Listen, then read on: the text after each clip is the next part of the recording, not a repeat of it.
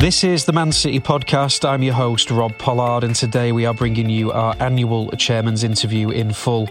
It's one of the most eagerly anticipated pieces of content we produce every season. You, the fans, do really seem to enjoy it.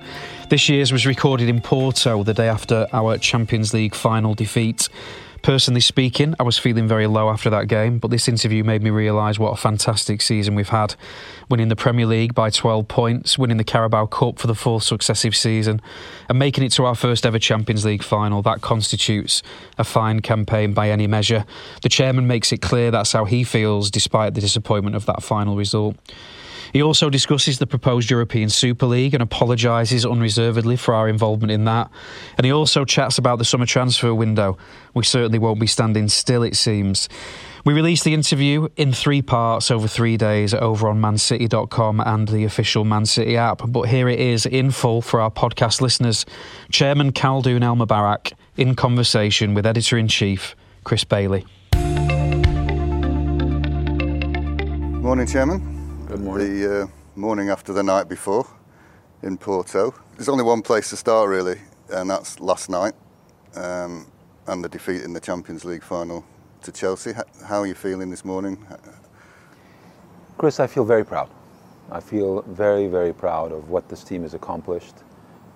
You know, when you reach a final, when you reach the Champions League final, the pinnacle in football, the pinnacle in sports, I think it's an incredible achievement. We've been working hard for so many years to get to this point. It's about building blocks. It's about growing. It's about achieving our targets. And to achieve targets, you're going to miss targets. It's part of life. It's part of football. Last night was about getting to that very important milestone that we've worked so hard to get to. You win, you lose in a final. That's football. It's that simple. And it's a 50-50. And you give it your all, and at the end of the day, if things go your way, you win, and if not, you have to be proud, and you have to say, congratulations to Chelsea, well done, and for our team, we're going to come back. We're going to come back stronger, we're going to come back hungrier. I'm excited about that journey for us now to make it back to the Champions League final and to winning it. We're sat here with the 2 trophies we've won this season, right next to your right hand. I mean, that says a lot in itself. And there's been 5 of one and 6 of another in the last 10 years, and that represents something of a dynasty. Do you think that's the case? Has there a dynasty been set up here? Absolutely. I mean, look at this. To be sitting here and you asking me, how do I feel about a season when I have behind me the Premier League title, the Carabao Cup, and having just lost the Champions League final. This is the sort of season we had. A remarkable season by any description. But it's also a culmination of years of hard work to reach a level of consistency, a level of expectations that this club has reached now, which is a club that will compete year in, year out. You can't win every year, but year in, year out, we're going to be there. 10 years in a row, we're in the Champions League. No other English team has done that in the last 10 years. 5 Premier League titles in the last 10 years. More domestic trophies in that same period than any other English team. 3 out of the last 4 Premier League titles. This is the sort of consistency that we've built as an organization. And if you look at the Champions League, it's about constantly going to the later stages and pushing. And as I think all the fans know, we've had challenges. Reaching one semi-final, and that was a big step forward, and then, struggling at that quarter-final threshold, and then this year breaking it again, going one step forward to the semi-final, and then going another step forward to the final. But that's it. It's about going forward, and whenever we have setbacks, regrouping, and then coming back stronger. And I think the record of the last 10 years gives me, and should give everyone, the confidence and knowledge to know we're going to come back. And as sad as we all are of losing the Champions League final last night, we'll be back in that final. And more importantly, these titles, we will be always there. That I promise. I mean, you said about talking of promises. When we first spoke more than a decade ago, you said to me the aim was to win the Premier League 5 times in the next 10 years. So you've achieved your KPI. Sheikh Mansour should be fairly happy.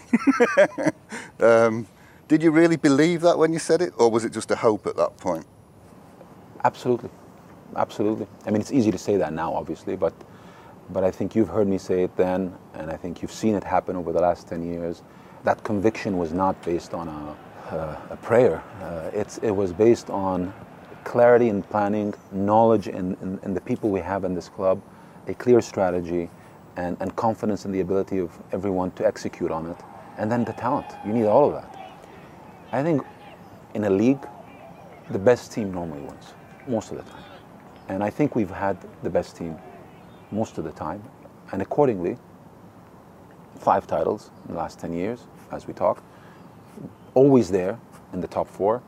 I think our team performed to what it was built for, and the entire organization performed to what we planned and what we wanted to achieve.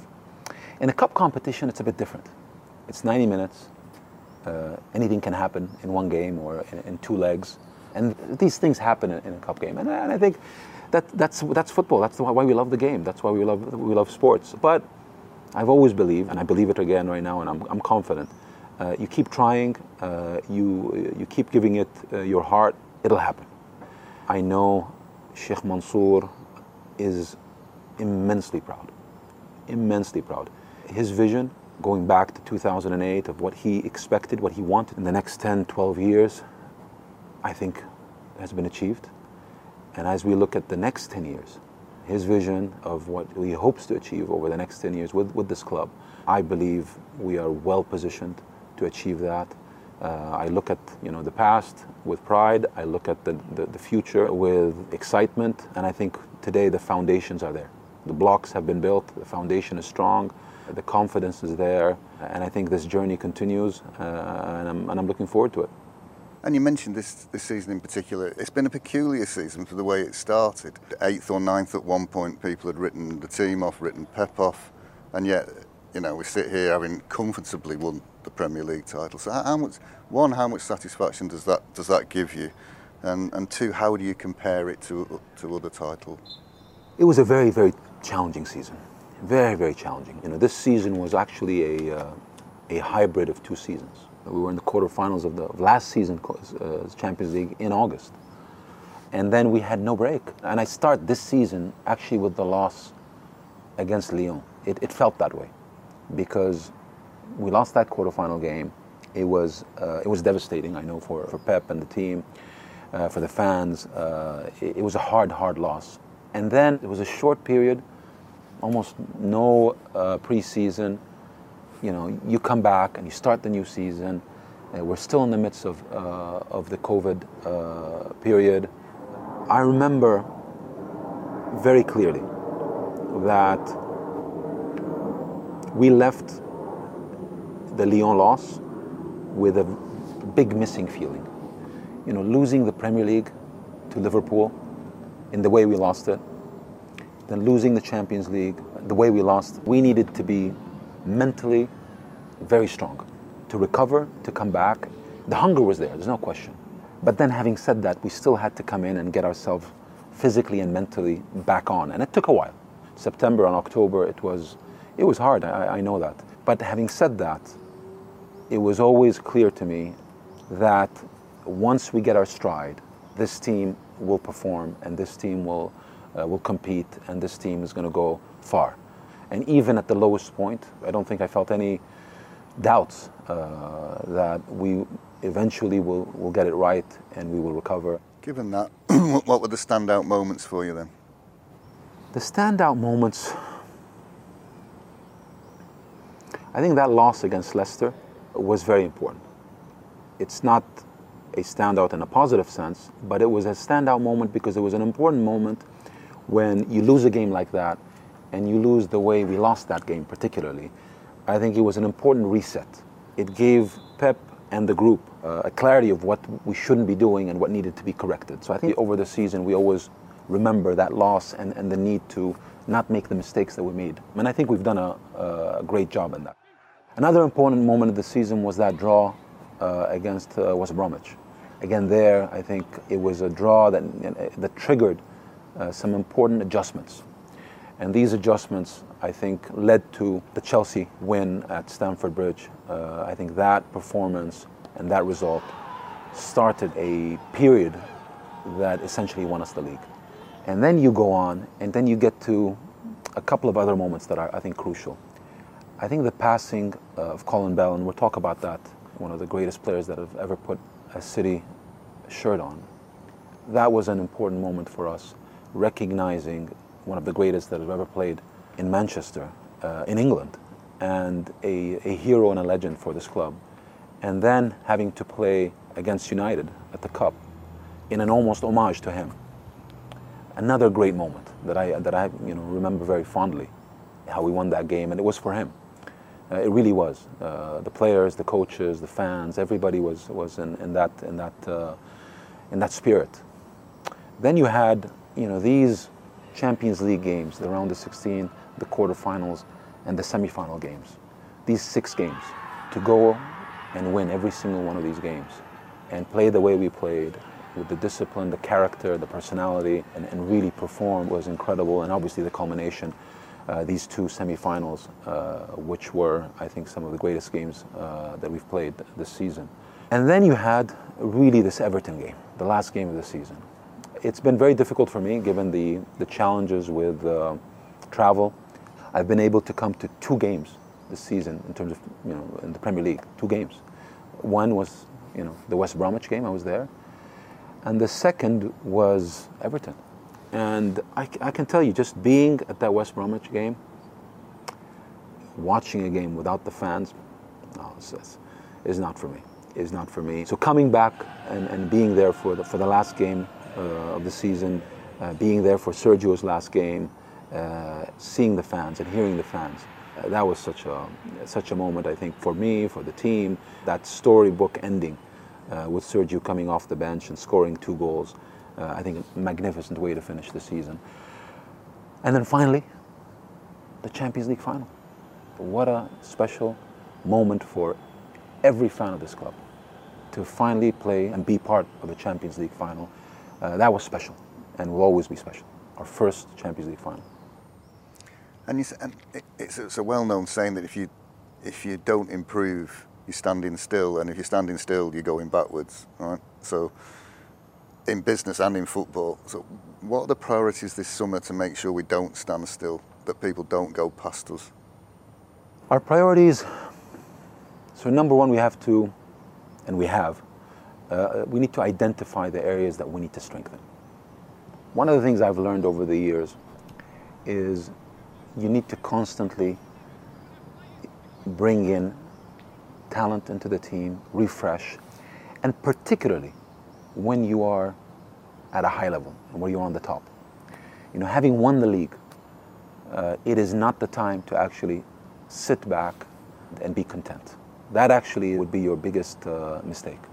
This is the time to send a strong message that there's no contentment, that you're not satisfied with just winning the league.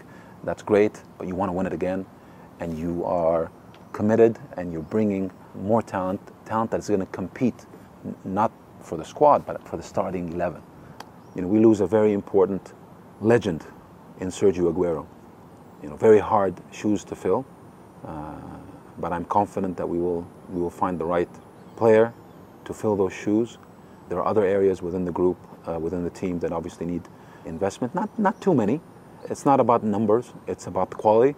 I think the squad is a phenomenal squad.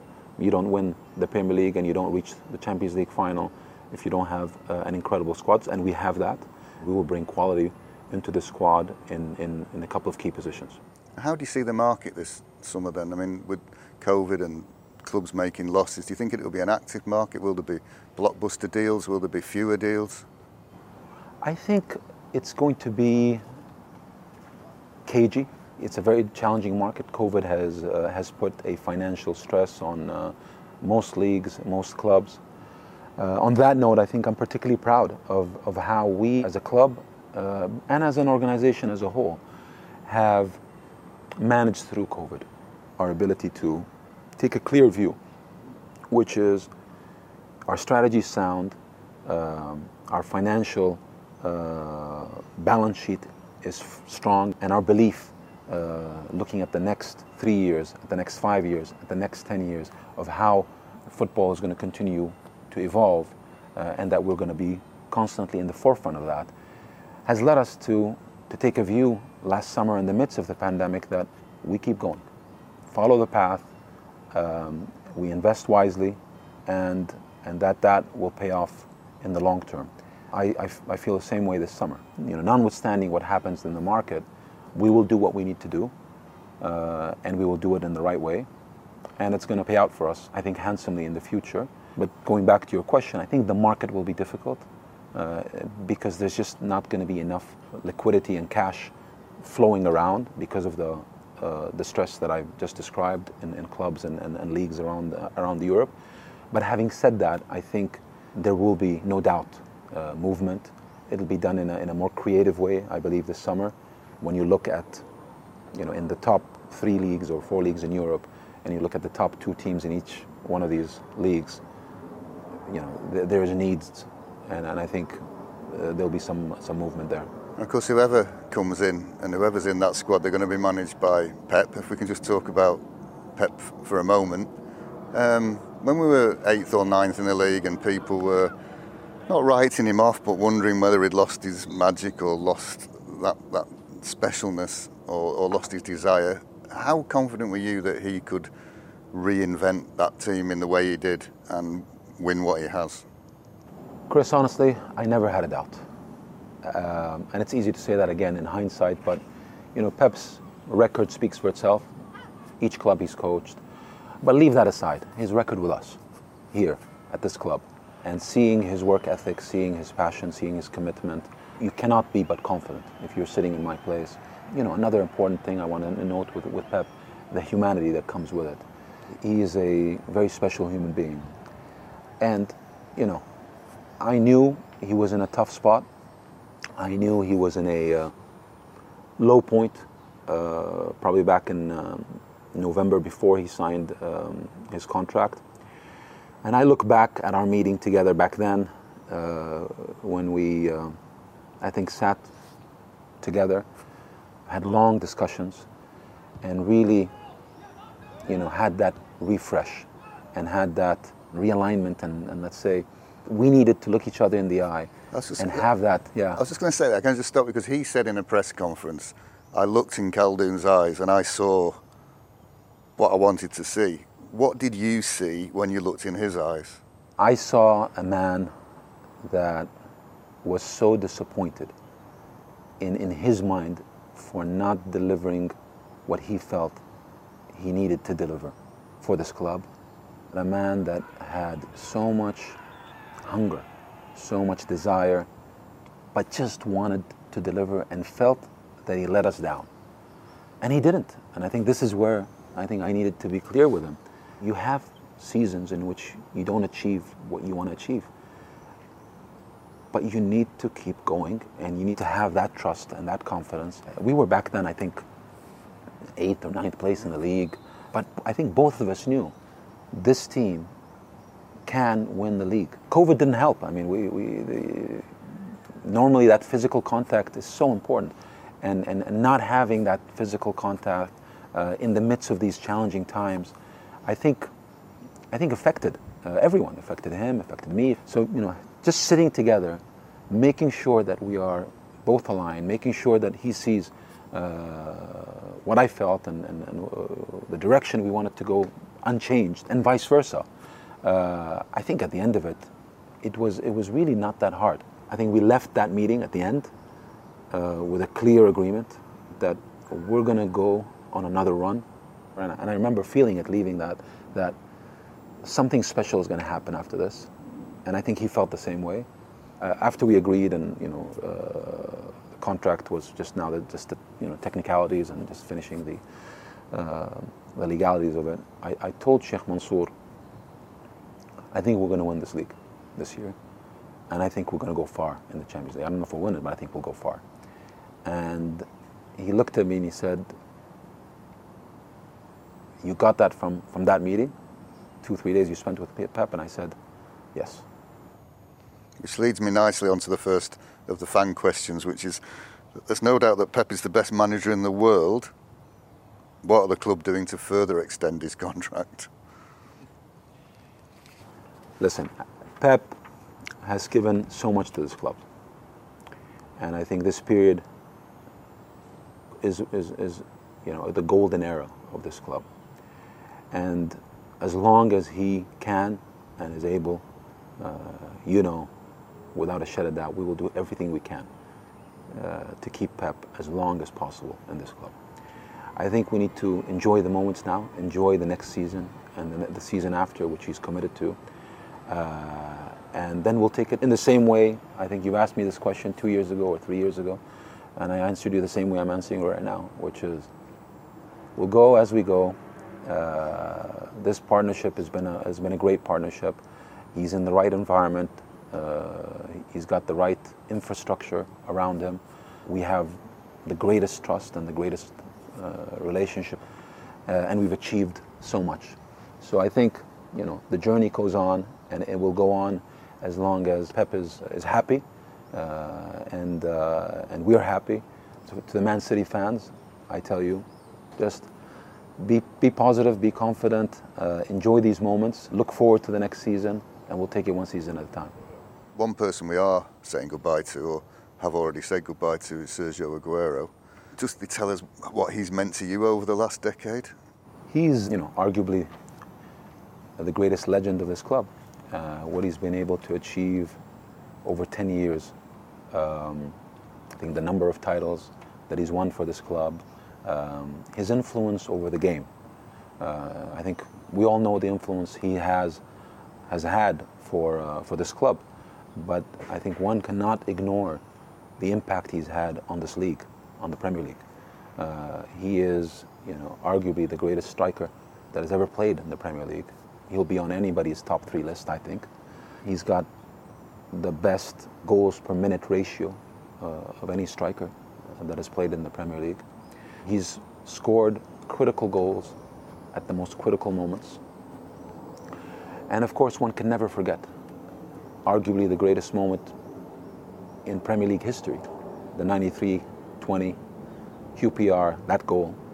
So Sergio will leave, I think, with a legacy that is unforgettable. He will leave as a legend. He will be appreciated, I think, for the next 100 years as one of the greatest players that have ever worn a City jersey. And for me personally, just to conclude that, I think having been part of that journey with Sergio, going back to the day we brought him from Atletico Madrid, and then watching him make his first appearance against Swansea, 2 goals, 1 assist in less than 30 minutes, less than 25 minutes on the pitch, that beginning, and then 10 years later, that end, these 2 moments coming with 30 minutes left, not fit, and scoring 2 goals and scoring almost another 2, and then playing in a Champions League final a week later, and in between, 15 trophies. That's Sergio Aguero to you. And in those 10 years, never once given anybody in this club any heartache, any problems. The perfect professional. Humble, committed, passionate, and delivering on the pitch. That's Sergio Aguero. And of course, he's going to be immortalised at the Etihad with the statue. How fitting a tribute is that? It's the least we can do.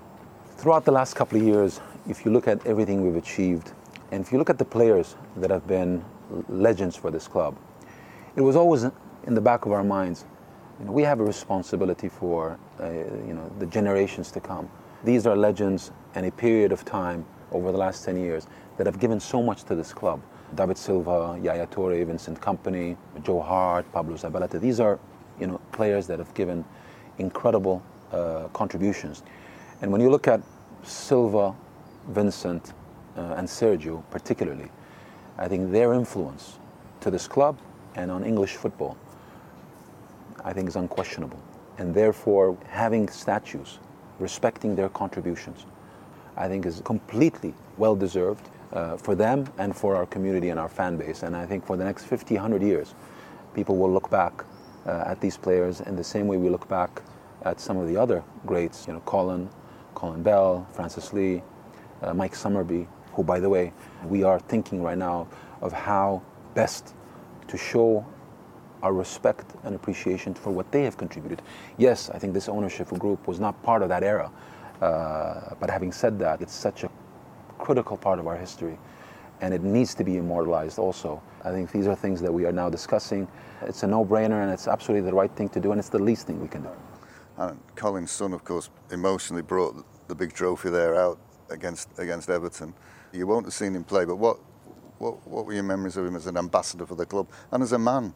Obviously, I come from a different era, different age. I've seen footage of Colin playing, but I never saw him play, and I was too young to see that. So I think to speak about Colin, I mean, I didn't know him well, but he's someone that every time I did see him, at every game I was at,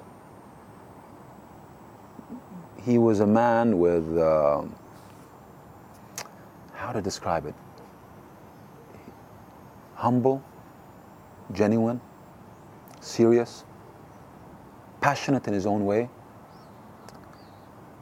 and a legend that you can feel was a legend in a way that is unique because of his low-keyness. I always used to think in my mind, every time I saw him at the stadium, wow, this is a man that has achieved so much. Yet, he's maintained a dignity and humbleness that you wish players can look at that and learn. When you're a champion, you act in a way, but then, years later, how to maintain that dignity in the most respectable way. And I think Colin is the epitome of that. And as I would have loved now in hindsight to have spent more time with him and to have been able to talk even more with him. But that's life. I hope now in his passing that we are able to show him and show his family and our fans the appreciation he deserves.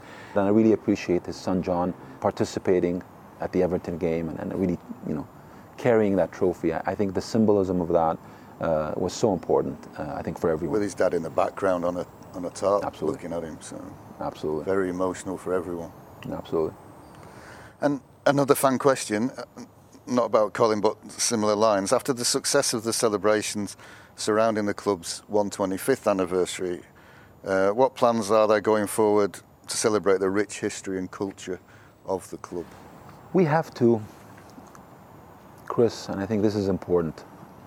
One of the things we need to keep doing and keep improving is having that communication line with our fans, understanding what we are doing right and they want us to continue to do, what we are not doing so right and they want us to improve. And that includes everything from how we are handling and managing the respect of the culture, what we need to do more in that area, the infrastructure as a whole, what we can improve, the things they feel most strongly about. I think this is an area that constantly we need to have this line of communications with our fans. I mean, obviously some things we can do and some things we can't. But I think knowing and not working on assumptions, I think this is very important for our organization. So I hope, that's an area that I think we lost a year in COVID. I think as fans will come back now to the stadium, we will go back to doing the necessary investments that we should be doing, having new improvements around the Etihad, addressing the concerns our fans have, and if not, explaining why. I think this is an important line of communication, that relationship between the fans and the club, and that understanding. Which brings us nicely onto the Super League, I guess. You knew this was coming, right? Of course. So, it was probably the only sour note, or has been the only sour note of the season. And to call it a debacle was probably correct, and probably the only misstep that this leadership has taken in a decade. And I know the legal matters are still pertaining around it, but how much can you tell us about how that decision was arrived at and the thinking behind it? I'm glad you asked the question, because you had to ask it, and I think it's important. I haven't addressed it till this moment, and I want to address it. First of all, I want to start with apologizing to the fans. I think we owe it. I owe it. It was a mistake. I think, in hindsight, the decision should have been, from the beginning, a decision not to participate in this league. For many reasons. I think we looked at it, and I'm not going to sit here and defend the reason why we did it. I think what I will do is I will own it, which is we took a decision. I took a decision ultimately on this, and I take full responsibility, and it was a mistake. And what I tell the fans on this is, to get to where we are today, throughout the years, we've done a lot of things right, and we've made a lot of mistakes. And it's part of growing, and it's part of improving. And I say that always, you need to have the courage to make mistakes, and then to own up to these mistakes, to go forward. Or else you're in a paralysis mode. And particularly where we're coming from. If you go back 12 years ago, where we started, to where we are today, we couldn't have done the leaps we have made over the years without taking risks and without making mistakes and learning from them, and then coming back and constantly improving. It was a decision, based on a view, which was a mistaken view, that this will improve and strengthen our position as a club. I think what it missed was an important aspect, which is how the fans felt about it, addressing, I think, a fundamental point, which is the football pyramid in a way that is proper. We will learn from it. I have no doubt. I think our fans appreciate the heart and spirit of everything we do. And I think our fans, I hope, will understand that when we make such a mistake like this, our heart was in the right place, our assessment was wrong. And it felt very much like we were the last ones in and the first ones out. And because of that, our fans were less vocal than many other fans, and we all saw what happened at other clubs. But I guess the simple question is, do you regret it? Yeah, I absolutely regret it. The benefit of hindsight is easy right now. I regret it, and you can see it. It was not an easy decision to say yes, no, and we're in, and we're out. But I think you can see, in terms of the timing of when we actually did commit, it tells you a lot in terms of how challenged of a decision it was and how much we struggled with that decision. But you can also see that once we recognized there was a mistake, that's it. We needed to go out immediately. And I think we heard the fans, we heard the football community speak, and we acted on that. So regret, yes. Big learning experience. We go on, and we will continue. And I think one thing I want to make sure that you understand, Chris, and the fans understand, we will continue to push the envelope in everything we do, because we want to be the best club in the world. And to do so, we have to disrupt. And we will disrupt. And in being disruptive, sometimes you make mistakes. We've made mistakes in the past. We will make mistakes in the future, and I apologize for that, but we will do more right than wrong, and we will be better, and we will be stronger, and we will be more successful. I think it's pretty indisputable that more right than wrong has been done over the past decade. So another fan question, Khaldoon.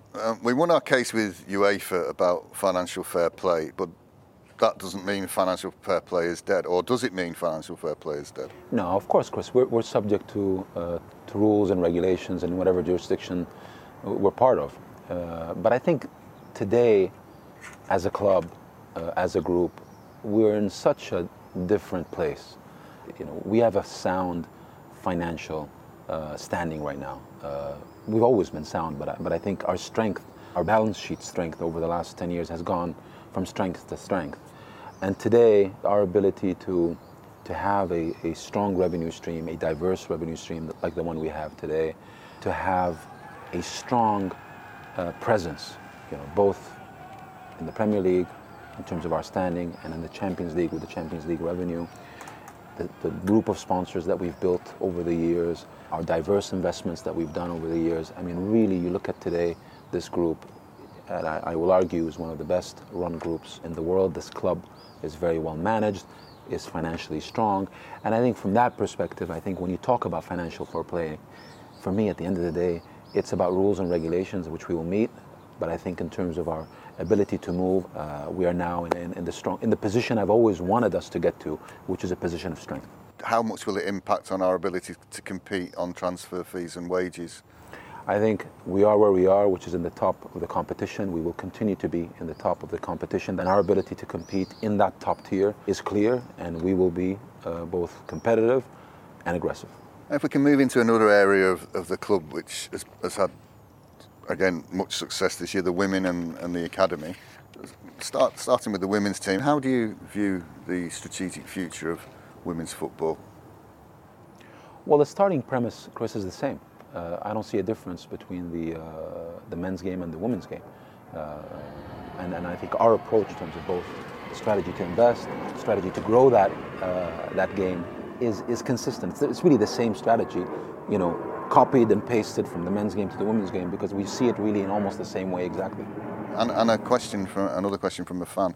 There was a shift this year in the recruitment of players for the women's team, bringing in high-profile stars from the USA. It didn't bring the title, but it brought only one defeat and a loss in the Champions League to the eventual winners. So what are your thoughts on the performance of the women's team, who've also won 8 trophies in 8 years?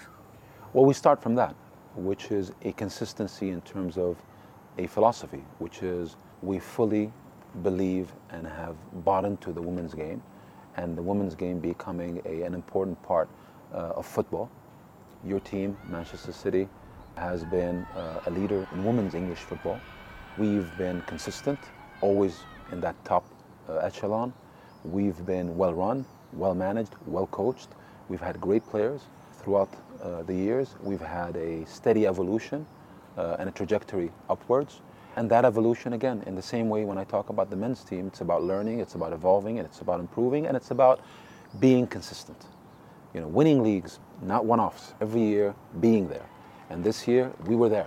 We were there to the last game. That consistency is what I'm most proud of. I'm proud of this team.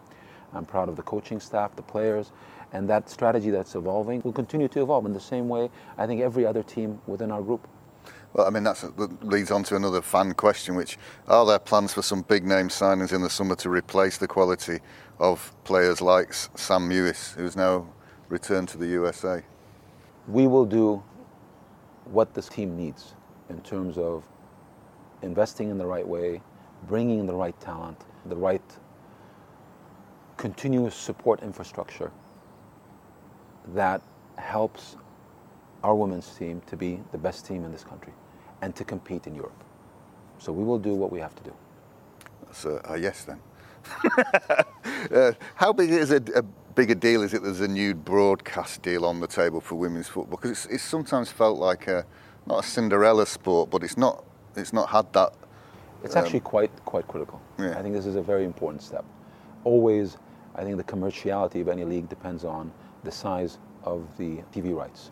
And I think this new deal sends the right signal that there is strong demand, that the sport is growing, and that there's an appreciation and a fan following that's growing that's going to help fuel the growth of this sport. So I think it's a very important deal. It'll have positive changes and impact on the league as a whole and on the other teams in the league, because I think if you look at the Premier League, the men's Premier League, it is competitive because you have 20 teams within a competitive hemisphere that makes this league the most special league in the world and the most competitive league in the world. And I think going back to the women's game, you need, again, the same. You need a group of teams with committed investors and committed backing to make this league more competitive, higher quality, and therefore that will bring, again, higher revenues, better TV audiences, and a growth of the game. The hope being that some of the money is invested in bringing talent, make England a magnet for the best women's players. It needs to. We're committed to this game. You've seen it not just at Manchester City, but I think in every club we we own all around the world, because I think there's a belief that this is a game that is going to grow, that we have a commitment to the communities that we're involved in.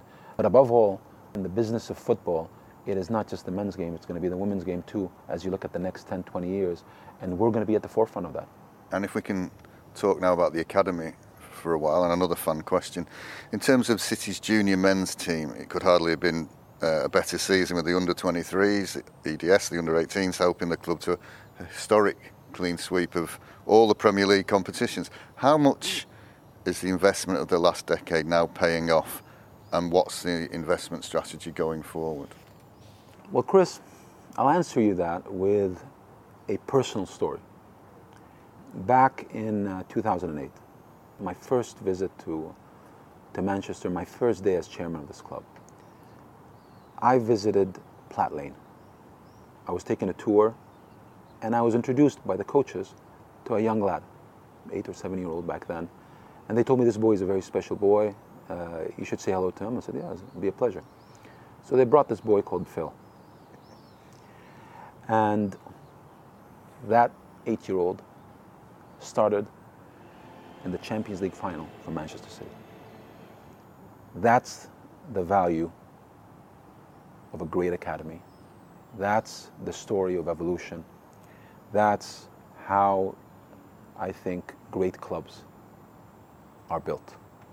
Homegrown talent that live and breathe Manchester City.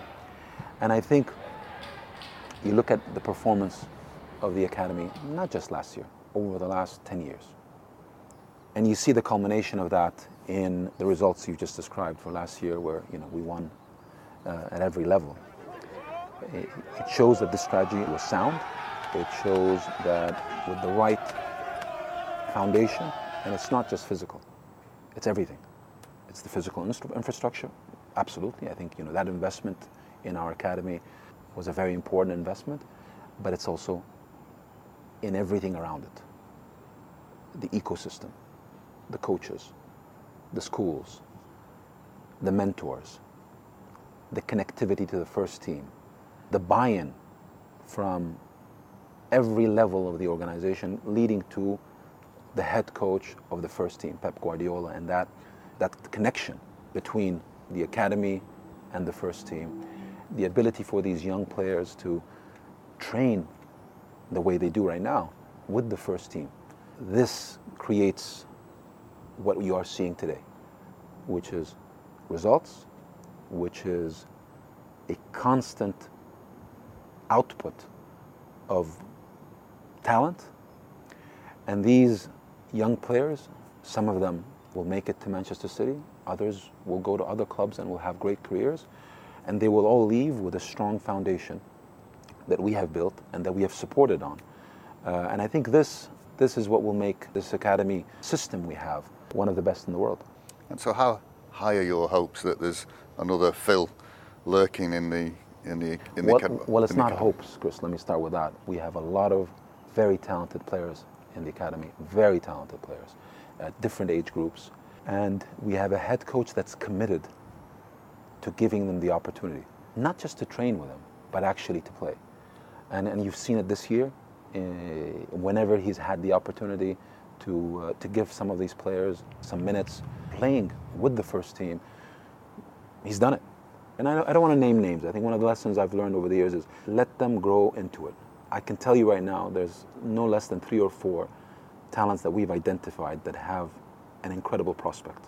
And Pep has his eye on them, and they will be given the opportunity. You look at how Pep has managed Phil's integration with the first team. He was criticized. We were criticized. Well, it was you know that. Yeah, there's a wave of why isn't he on loan somewhere? Why, Patience, perseverance, learning. Look at Phil. And I think it's hard to argue that we were not good caretakers of his development into the player he is today. And we will do the same with the others. I always appreciate and understand criticism. That's part of the game. But I think on this note, I feel very confident. Our team knows what they're doing. We have top professionals, top scouts, and we have a committed coaching organization to give these players the best opportunities for growth and development. And talking of growth and development, can we move on to the CFG group as a whole? It's been a year of growth again, despite the world's woes, and a year of success really away from Manchester. So what do you say to those people who doubted or may still doubt the model? I have a belief that this model started with a lot of risk, but was sound in terms of its thesis. And over the years, this model continued to grow. Again, a lot of lessons learned. We've improved, we've grown, and today we have a footprint, a global footprint, east, west, of course, in Manchester City at the pinnacle. But then, when you look at the markets we're in, the countries we're in, let's start with a couple of points. Do you believe that football is the fastest growing and the most popular sport in the world? Yes. Do you believe the business of sport is a business that's going to grow and live entertainment is going to be always linked to sports? Yes. What are the two largest economies in the world? The United States, China. What is one of the fastest growing economies in the world? India. You look at the population of China, you look at the population of India, you look at the economy in the United States, and the size of the population in the United States. All three of these, football has a huge way to go. And we have a belief as a group that football has a great growth trajectory in the United States. In India, it is the sport that is going to be the fastest growing. Obviously, cricket is the main sport in India, but you have a population of 1 billion people, the largest growing middle class in the world, one of the largest GDP growths of an economy in the world, and you have football that's growing in popularity and is going to become that solid second. And then you have China, the second largest economy in the world, the biggest population in the world, football becoming more and more the number one sport in the country. So for us, investing in a team in each one of these countries with that 20-year horizon that we look at, I think is a no-brainer, is an absolute no-brainer. There's a concern amongst Manchester City fans that although we are by far the largest part of CFG, we are not valued enough. I think there's no doubt about that one. Manchester City is at the core, is the priority, is the pinnacle of our focus. I think where we spent, most of our energy, where I spend most of my energy. This is, there's no doubt, and I think the results speak for themselves. So, I assure you, that's not even an area of debate. Melbourne City had a fabulous season this year, still going, so it's not finished, but they've won what they call the Premiers. How much is that a reward for perseverance and sticking to principles, and with Patrick, a homegrown coach as well? So, just to finish my answer on the first one. So I think that the business of football and the business of City Football Group, I think, has been validated as the right investment strategy and the right development. And I think people are now following that. And there's no better compliment to show that you're on the right track than with other people following suit. But obviously it's not just about the financial side of it, it's also the footballing side. Does the football work? Are we able then to actually emulate the success that we've had in Manchester in these clubs around the world? And the answer is absolutely yes. And I think you look at what we've achieved this year as an example. And we start with Melbourne. Melbourne has had its journey, and today it's one of the most important clubs in the Australian A-League. It's a member that is now considered one of the best run. And to finish first in that league right now and to be entering the playoffs first for the first time, but to do it now with a club that's now created its DNA, building an academy, building the women's team, building its own age group teams that support that first team, having a coach that has gone through the evolution of being part of every one of these teams, and then now coaching the first team, and now finally being in first place, the results matching the objectives, and now entering the playoffs and hopefully in a very strong position for that. I think it's a great credit to and a great example of how that model has worked and continues to work and is financially both viable and sustainable, and on the footballing side shows consistent success. Mumbai City, another great example. Say that's the opposite though. First year in, win the title. Well, again, I think because we're getting better at it. The system is better, the scouting, the interconnectivity between all the clubs, our ability to put coaches, to bring players, to support, we're improving. And you look at these two clubs, Mumbai City and Troyes in France, second league. We've only been involved a year. In Mumbai City, we won the league in the first year. I mean, incredible, and huge congratulations to everyone involved in Mumbai City. And then Troyes, first year involved, we're in the second division. We win the second division in France, and now we're in Liga. And again, it shows you that these are not anomalies. When we just look at the three examples, it is hopefully becoming more and more systematic, and we're getting better and better at it. And you'll see that in all the other leagues that we're part of. So I said Girona right now battling for a place in the playoffs, or they're in the playoffs, so maybe going in La Liga again, and Montevideo City likewise. Well, Chris, it's kind of the messaging you see from me as I talk about every team we're involved in. It's about being there. It's about being competitive. It's about being always in that top echelon of competitivity in any respective league we are. New York City FC in the MLS, we're there. We're always going to be there in that top 3, top 4, top 5. We're there. Montevideo, again, upward trajectory. Girona, we're going to give it our best shot. They're in the playoffs right now, big 2 games ahead, and hopefully they'll be able to make it back to La Liga. But we're there. You look at every club, Yokohama in Japan, same story. They just won the league. So we need to be there. We need to be competitive, and we need to respect the communities and the demands and meet the expectations of every one of our clubs globally. And another fun question on that topic. Are there any fears that the football authorities will try and hamstring or undermine the development or the initiative of CFG? I think our value continues to grow, and I think the respect and appreciation of what we're doing in the football world continues to grow. That doesn't worry me. I think I've been long enough in this business to know that results ultimately are the best way to speak, and I think our results continue to speak for themselves.